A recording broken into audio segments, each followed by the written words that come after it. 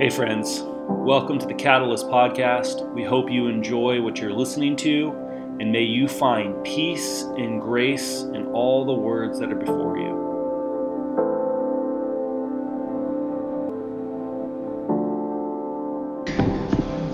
And if you would like to follow along, I got it. It's on page 42 in the New Testament section.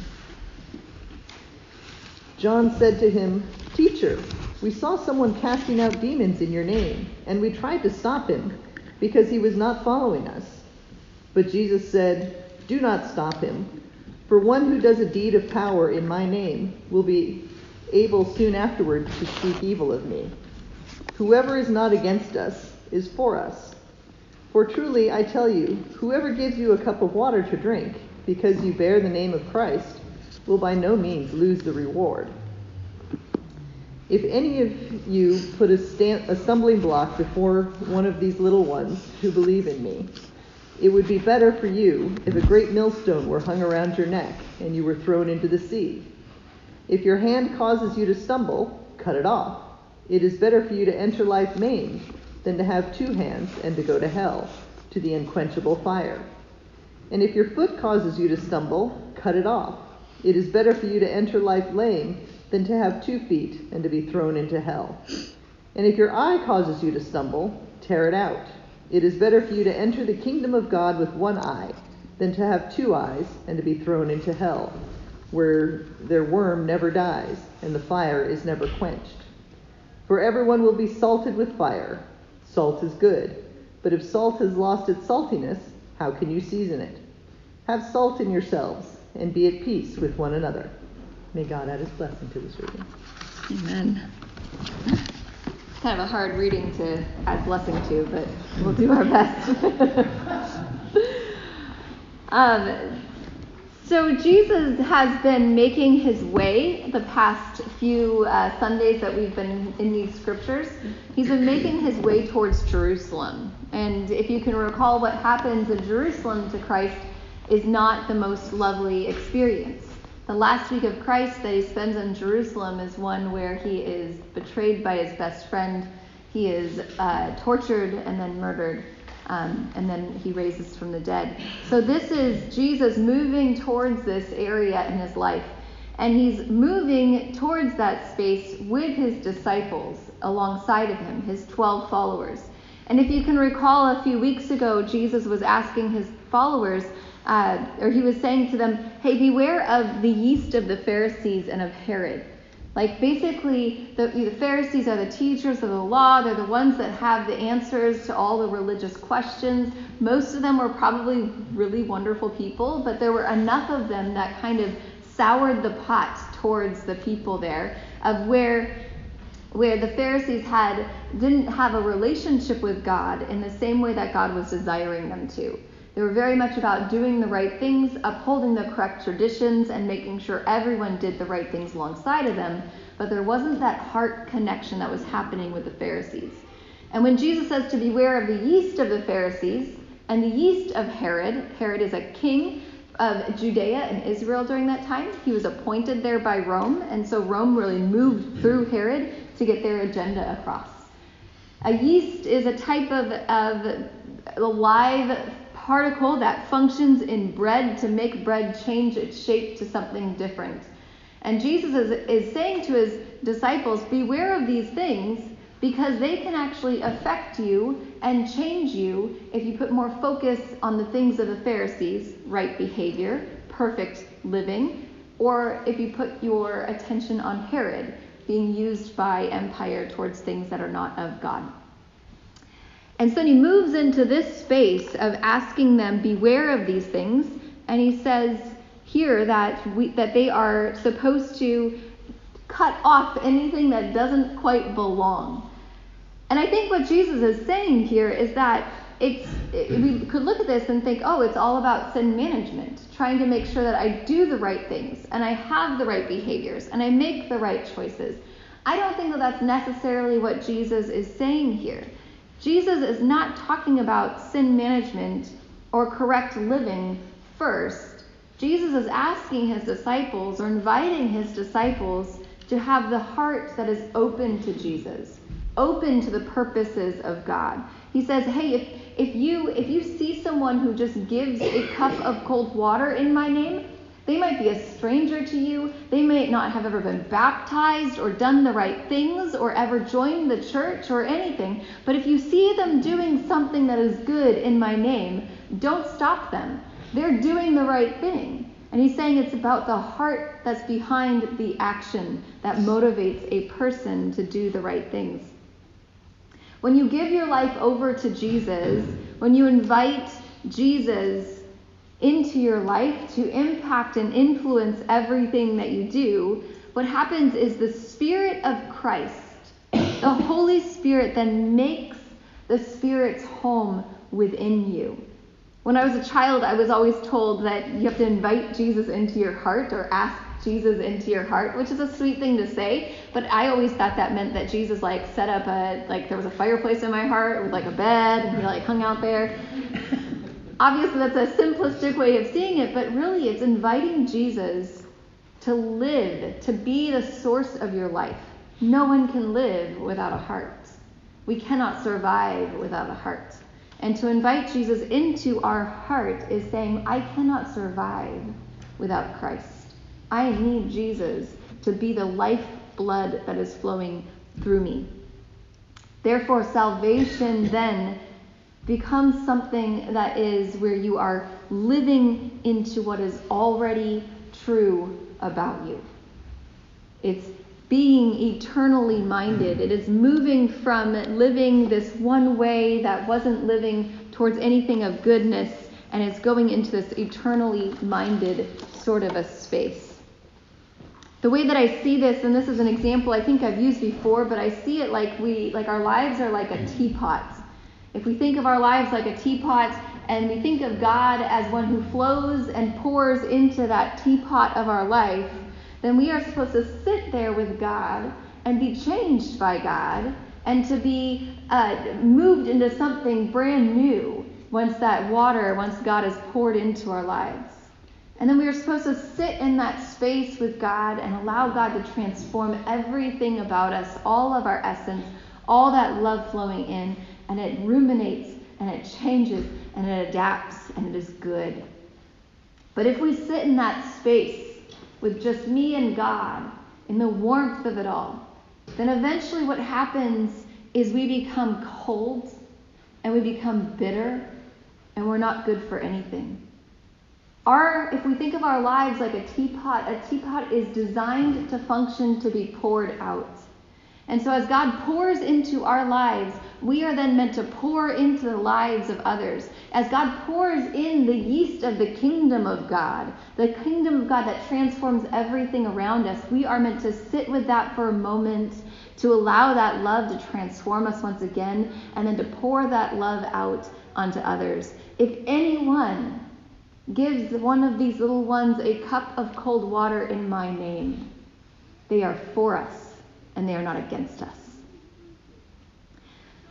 And I think what Jesus is trying to explain in this is that there are certain behaviors or influencers or patterns of being in our lives that can create a distortion of you. It can kind of create some sort of a destruction within you that happens in our lives. Who you truly are can be distorted by different sorts of habits or behaviors. And it can cause not only harm within yourself, but it can cause harm to those around you.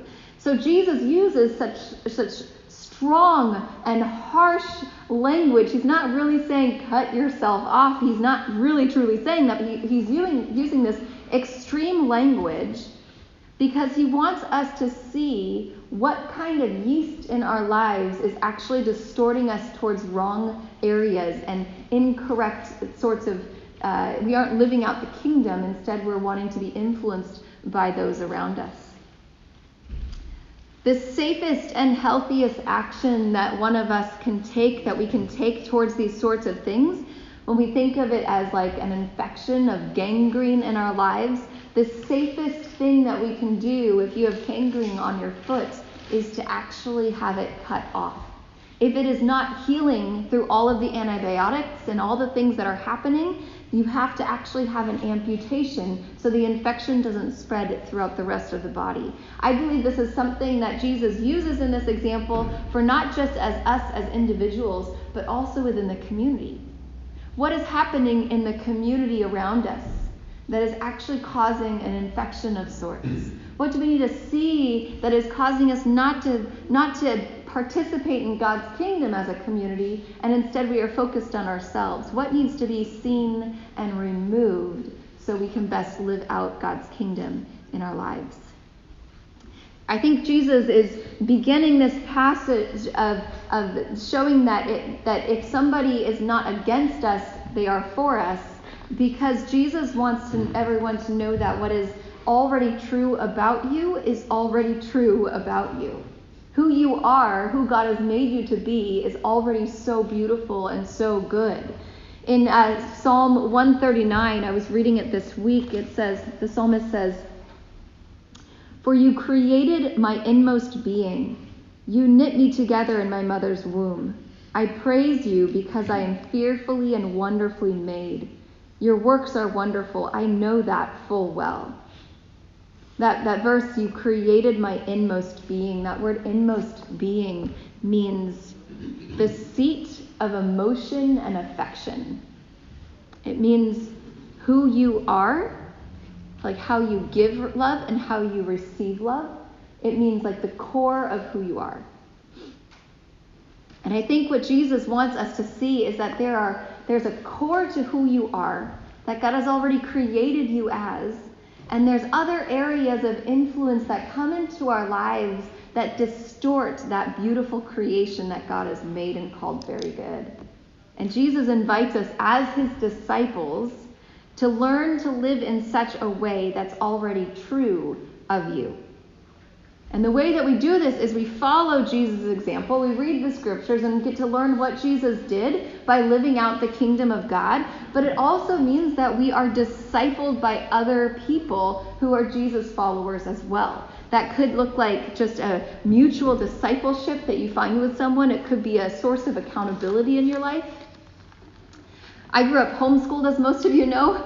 I grew up homeschooled by a mom who was not athletic at all. She was highly academic, but she knew that we were supposed to take PE. It was like part of the requirements, and she did not know what to do with us for that, besides like sending us into the backyard and jumping rope, which doesn't last for very long. And so she signed us up for the local swim team. And we had practices every day. Now, we weren't in a place where we would drown in the pool, but we certainly didn't know how to swim. Usually you start people off on like swimming lessons or whatever, but she's like, swim team, you're in. And that's what we did. It was everyday PE. And so we joined the local pool and we started swimming. And because I didn't drown, I could definitely, I managed to get from one end of the pool to the other pretty quickly. But I still couldn't breathe to the side. It was a lot of like swimming and then breathing like this, like a dog paddle and coming back in. And I had to wear a little nose plug because I kept getting water up my nose. And there are certain strokes I had to learn.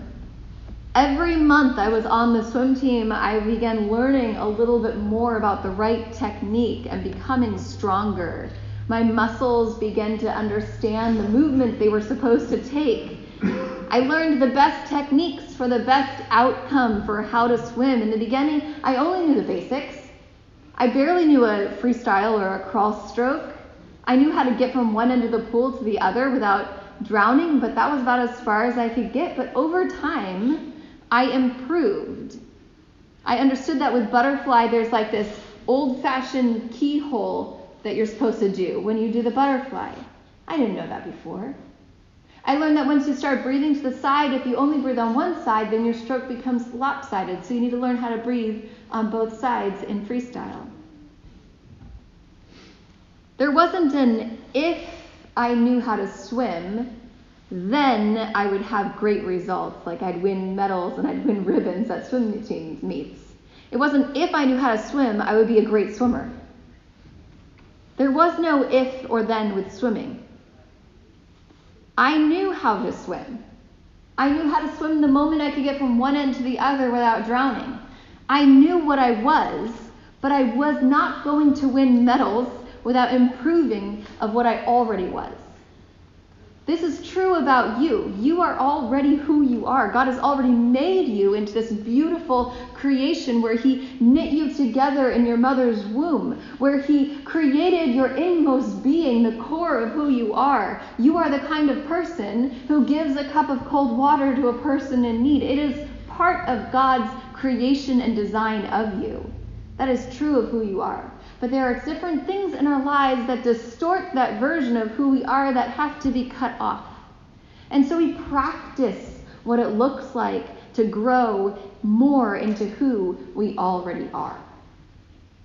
Marriage is another example that I've used before of this as well, where when you get married, when you stand before the pastor and you stand before God and all of your friends and family, you are committing your life to another person, and you then become a husband or a wife in that moment.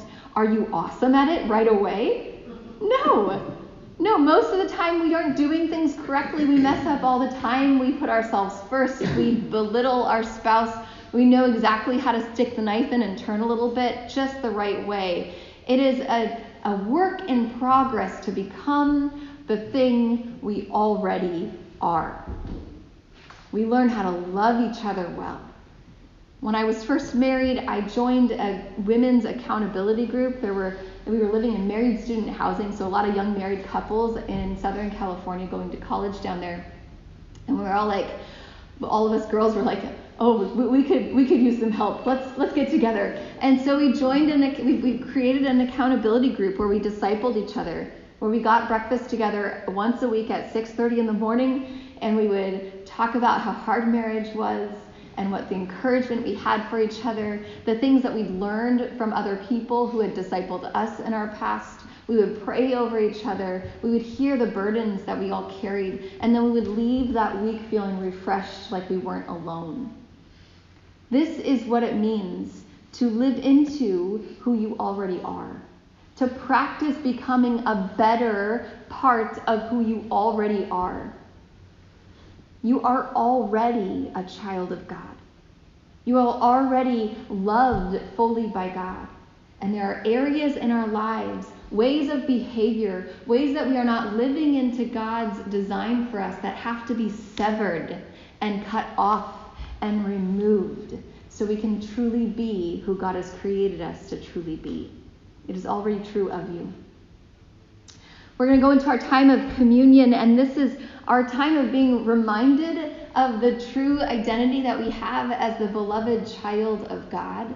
But it is also a time where we get to look inside and discover, is there something the Spirit is asking for us to be removed? More than likely, we already know what it is. And if we don't know what it is, there might not be anything, or maybe it's something that we're blocking. But it's important to ask, Lord, is there something that is actually disturbing the flow of your Spirit in our lives? Am I not being poured out like you are inviting me to pour out because there's something blocking that pour? Is there something that is distorting God's fruit, the fruit of God's Spirit in your life?